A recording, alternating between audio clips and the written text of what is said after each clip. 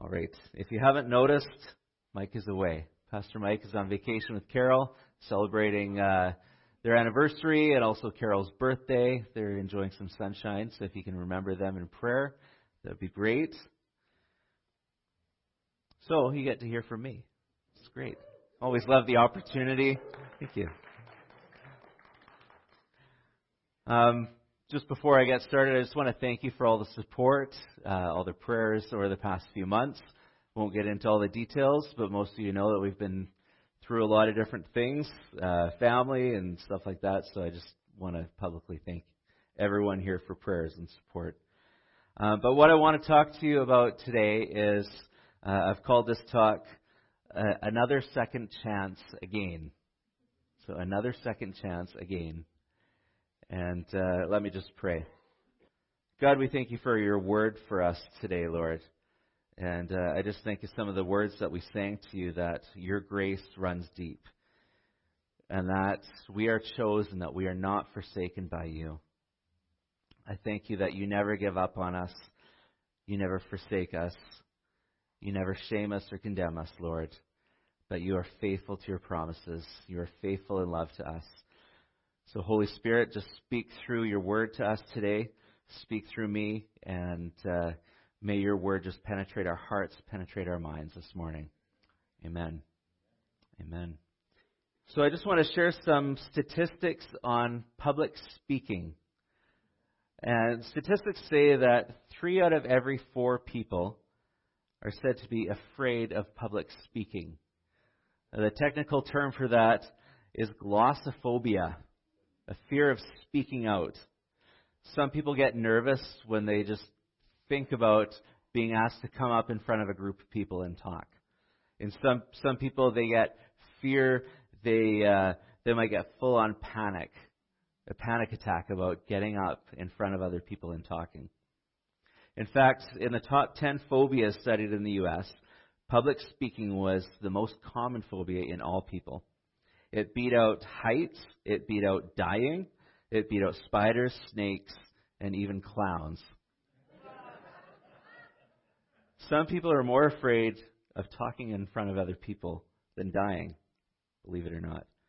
Or maybe even being in a room full of spiders, snakes, and clowns all at once is overwhelming too. But I can think back to my days in Bible college and interning and just helping out in different churches I was in at the time. And as a young adult, I was leading Bible studies. I was asked to talk to youth groups, lead worship, obviously, and talk to worship groups and fill in speaking. And I'm still a little bit nervous getting up and talking in front of people, believe it or not. I'm not shaking too much. There's not that much of a pulpit to hide behind here. But sometimes you look out when you're in front of a group of people and all you see is blank looks and you're thinking, great, did I say something that offended someone or did that not make sense? But I don't think I was ever as nervous as my first time actually in a paid position in a church. I was an associate pastor back in 2005, and it was kind of like a Sunday like today. The senior pastor was away. And so we were at the point in the service where people are going around and shaking each other's hands and greeting one another, and that was right before the message. And so I'm just about to get up and speak, and people are still milling around. And one of the older board members comes up to me, comes right up to the platform in the church I was at, and he looks up at me. He's this older guy. Dan, our MP and our mayor are here visiting this morning. You better make it a good one. And he said that with a deadpan look on his face. I'm like, I didn't know him that well at this point. Is he kidding? Is he serious? I can't even remember what I spoke on that Sunday, but I was a lot more nervous than I usually would have been. But it's okay to be nervous when we're called in front of a group of people because we're also being stretched out of our comfort zones. And I think that's when God can use us the most, when we're out of our comfort zones. When we say to God, I'll go where you want me to go, I'll say whatever you want me to say for you. Besides public speaking, there's a lot of reasons why we sometimes drop the ball in delivering God's message to our family or friends that need to hear it. Maybe we don't think that we have anything to offer, or think that we have anything that we can say to encourage others, or maybe we think that we have no right to speak up. Sometimes we waste our chances to speak life and hope because we disqualify ourselves or we wait too long. Now, I don't mean chance in the sense that it's random, but I mean a chance in another opportunity for obedience. One of the marks of a growing Christian is being dissatisfied at where you're at that moment. And what I mean is you want things to change in your life, and you want to be changed by God, but you're also staying in the status quo. Every Christian is called to serve God. It's not just for pastors or elders or missionaries. It's for every Christian. Now, that doesn't mean that you're going to be a great public speaker, but He might call on you from time to time to actually talk about Him, to talk about the things that He's done in front of other people. God will use you if you let Him use you. Just like He says through Ezekiel in chapter 22, He says, I searched for someone among them who would build up the wall and stand before me in the gap on behalf of the land. See, God is searching for someone who will go where He wants them to go and say what He wants them to say. Now, I want to spend some time looking at the book of Jonah, mostly in the 3rd chapter that Bill read. It's a short book of the Bible. It's only 4 chapters long, so if you get tired of listening to me, you can read through the whole book of Jonah in about 10 minutes. And it's an interesting book because it doesn't actually focus on the words of the prophets like other prophetic books, but it focuses more on the behavior of Jonah in that book. He's almost like the prodigal son character of the Old Testament that God welcomes back. Jonah's story reassures us that the wonderful truth we have in God, that God isn't only a God of a second chance, but He's a God of multiple chances as we obey and repent. Now, maybe a lot of us have heard Jonah's story many times, but I don't want to focus on just the big fish or the whale today, or the leafy plant or the worm. But the first verse, it says, the word of the Lord came to Jonah a second time. Here he has a second chance, a second opportunity to do what God says, because he didn't get it right the first time when God first told him to go. Instead of going east, he went west. He was supposed to go to Nineveh. He went the opposite direction to Tarshish. Point number 2, God doesn't allow judgment before warning us. You may have heard the saying that opportunity only knocks once. But in God's kingdom, that's not how it works. God wants everyone to repent. And Peter reminds us of this in 2 Peter 2:3-9. The Lord is not slow in keeping His promise, as some understand slowness. Instead, He is patient with you, not wanting anyone to perish, but everyone to come to repentance. And Peter, of all people, knows this very well. He pretty much denies Jesus right to his face, not just twice, but 3 times. Peter's big fish was the sadness and guilt that overwhelmed him and lasted for 3 days.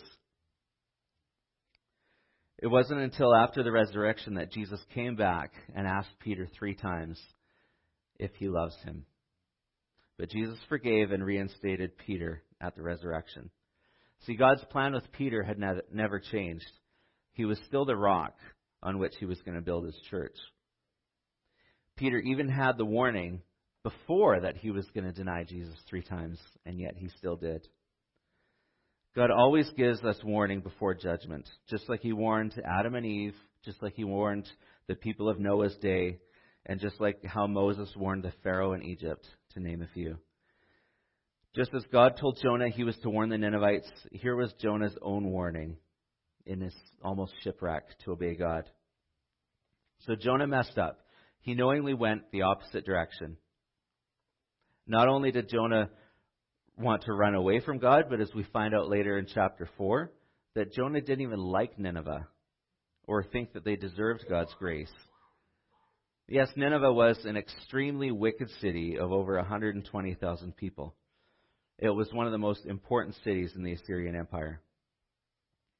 So Jonah runs away. He messes up when he decides to obey God's word. Instead of going to Nineveh, he gets to go to SeaWorld. gets swallowed by a big fish. God could have ended Jonah right there in that fish for disobeying. He could have said, okay, that's it. I'm going to find someone else. But he didn't. And Jonah he does end up repenting for not listening to God. Jonah's life shows us that God does still use people that reject his calling. That God does still use people that reject his word. And that God does still use people that try to pursue a course of their own choosing. All of us at different points in our life can look back and say, if only I had a chance to undo those mistakes I made. If only I could undo that choice in my finances, in my career, in my marriage, or in how I parent. If only I could do it over again. Jonah's experiences remind us that there is an even greater opportunity for us. If we turn our hearts to obedience and serve God, we can be restored. Not that he's going to hit a big undo button on our choices, or like a Back to the Future movie, go back and correct it all, or free us from total consequences from our choices, but that he redeems our life and our bad choices for his purposes. Our failures can leave us feeling that God can never use us again or bless us again, but we are never useless in God's purposes. We serve an awesome God. He has plans for each of us, young and old, and we can't ever fail enough. We're never flawed too much that he's ever going to change those plans for us. Even though Jonah had failed when he was first told to go to Nineveh, maybe you failed at meeting an expectation at work or in your family or in your home life, but failure does not have to be final. Maybe you've made some New Year's resolution and you've already broke it. Maybe it's something big, maybe it's something small. Maybe it was something like you want to read your Bible more, or pray more, or drink more water. Or maybe you have some sin in your life, some pattern that you know that you need to stop. Maybe you have a habit that you know that is bad, or you need to watch your language or stop gossiping. And maybe you've failed at that already, 26 days into the month. But we can get so easily stuck in the same old patterns. But God shakes us up and gets our attention at just the right time. Maybe you feel that your failure is so big and you're disqualifying yourself from being used by God that you can't be redeemed. Maybe you're saying to yourself, if people only knew, or I can't do this because. Yes, sometimes there's consequences to our failures that do change us.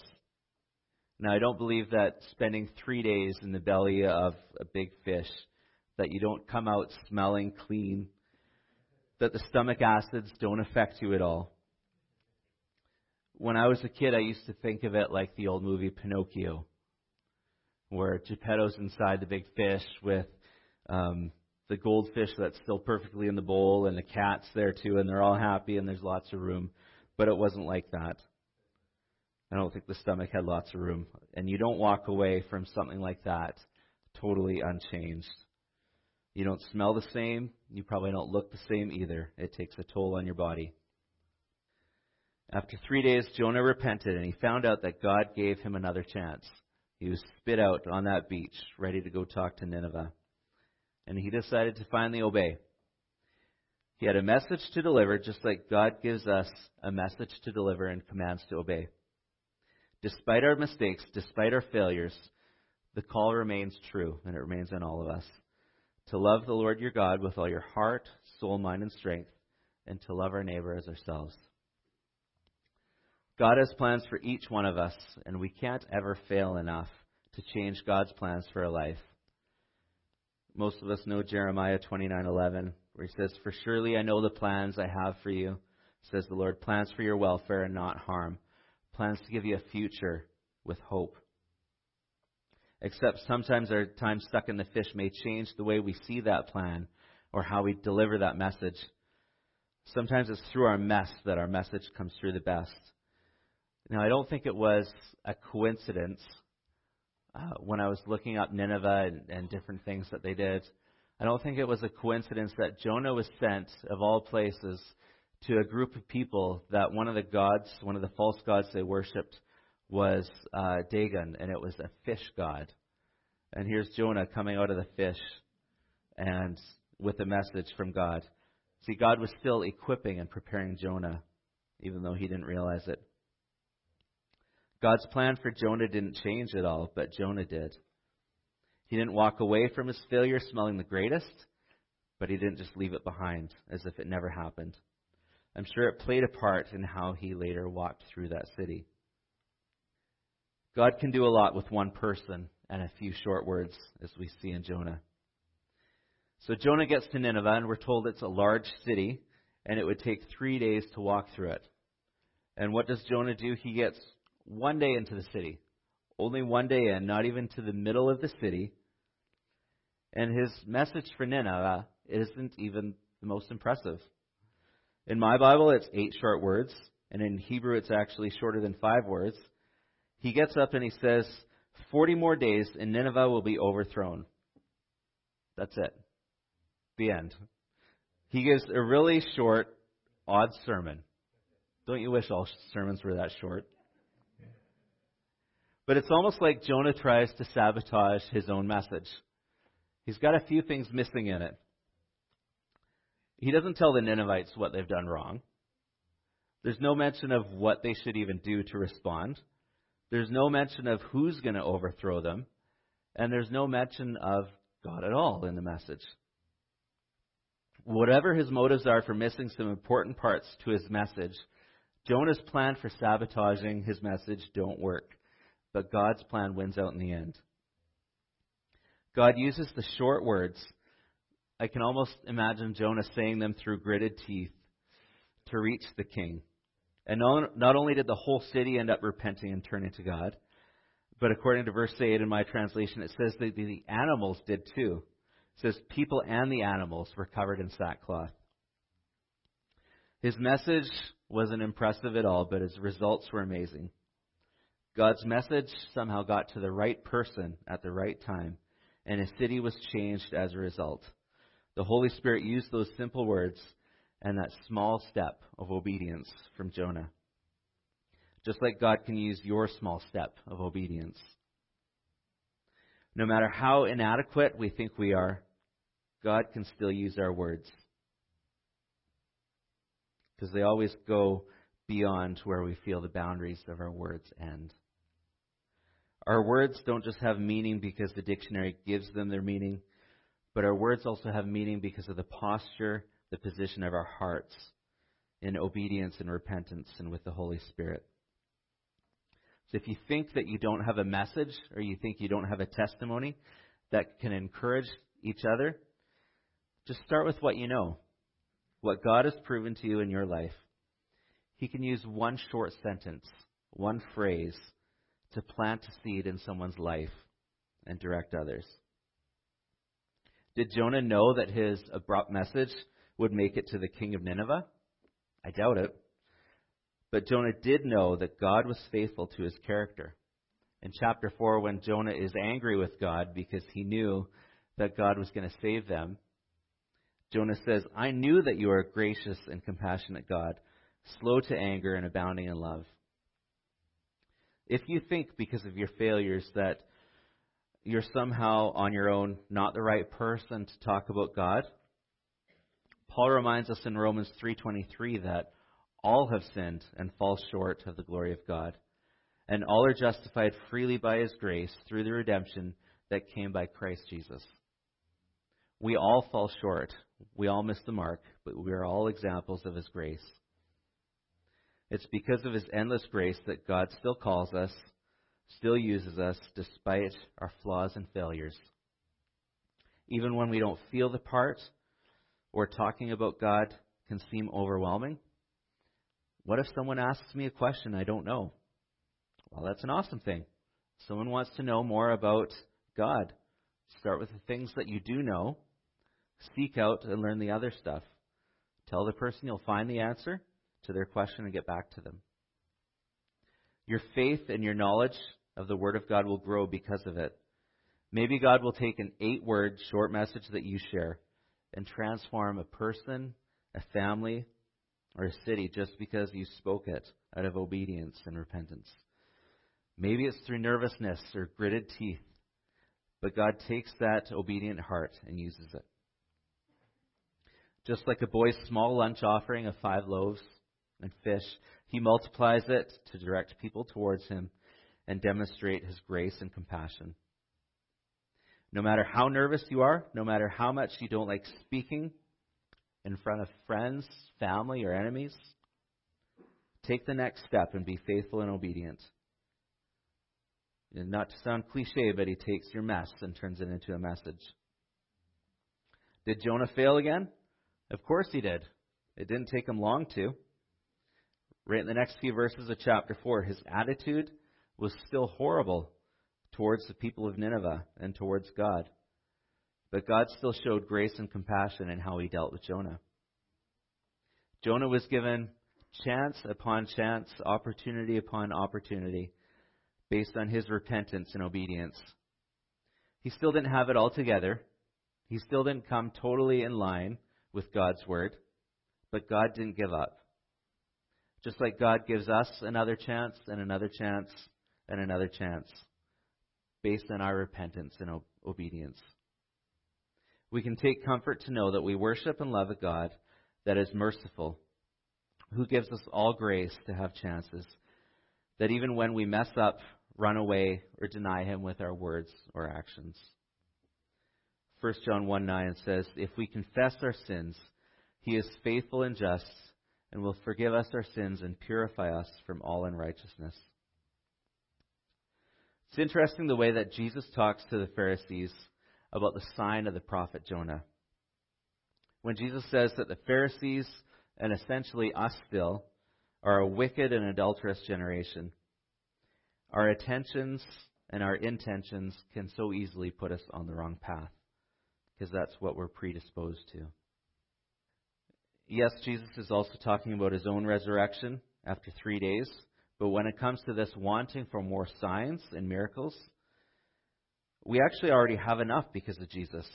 Yes, he's still doing miracles big and small today, and we're thankful for that he moves in mighty ways. But even if he didn't, we still have enough, more than what Jonah did and said, because of Jesus and what he's done. Throughout history, God has used flawed people. They failed often. There are people in the Bible that are there not because they're great people, but because they have faith in a great God. God gave them all a second chance. I think of someone like Abraham, who was told he'd be a great nation. Someone that denied that Sarah was his wife twice. You'd think he'd learn after the first time, but he didn't. God told him he was going to be a great nation, and there he was at 75, no kids. So he waited another 10 years, and then he had a kid with someone that wasn't his wife. And then 15 years after that, he was almost 100 years old. God came true on his promise.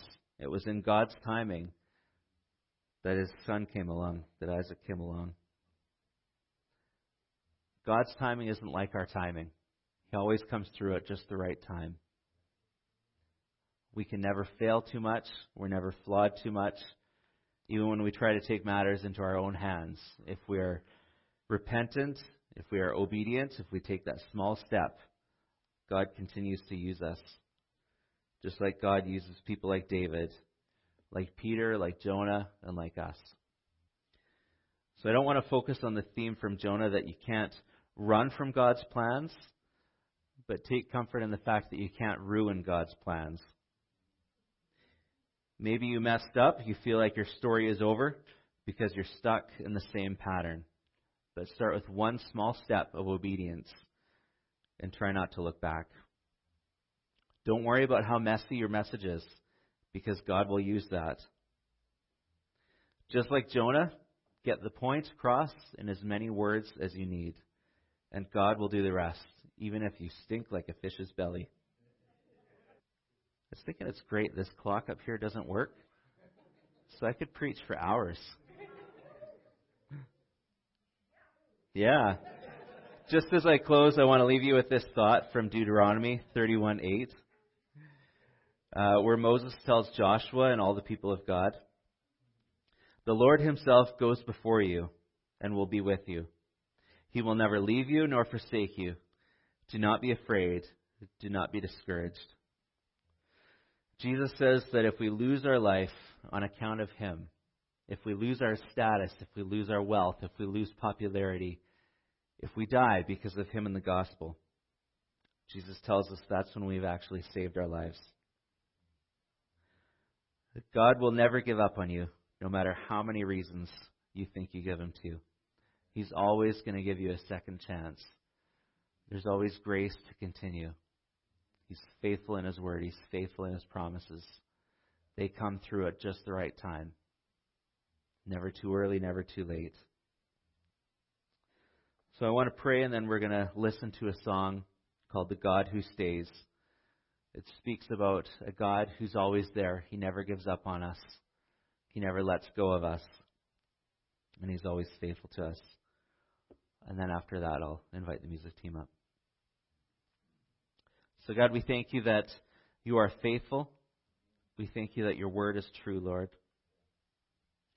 Thank You for the lesson that we can learn from Jonah, that even though our attitudes stink sometimes, even though it's so easy to give up, or we doubt Your goodness, we doubt the validity of the message we have, we thank You that You are full of grace, You're full of love when we take that step of obedience, when we turn our hearts towards You, when we look to You as our strength, when we look to You as our shelter, Lord.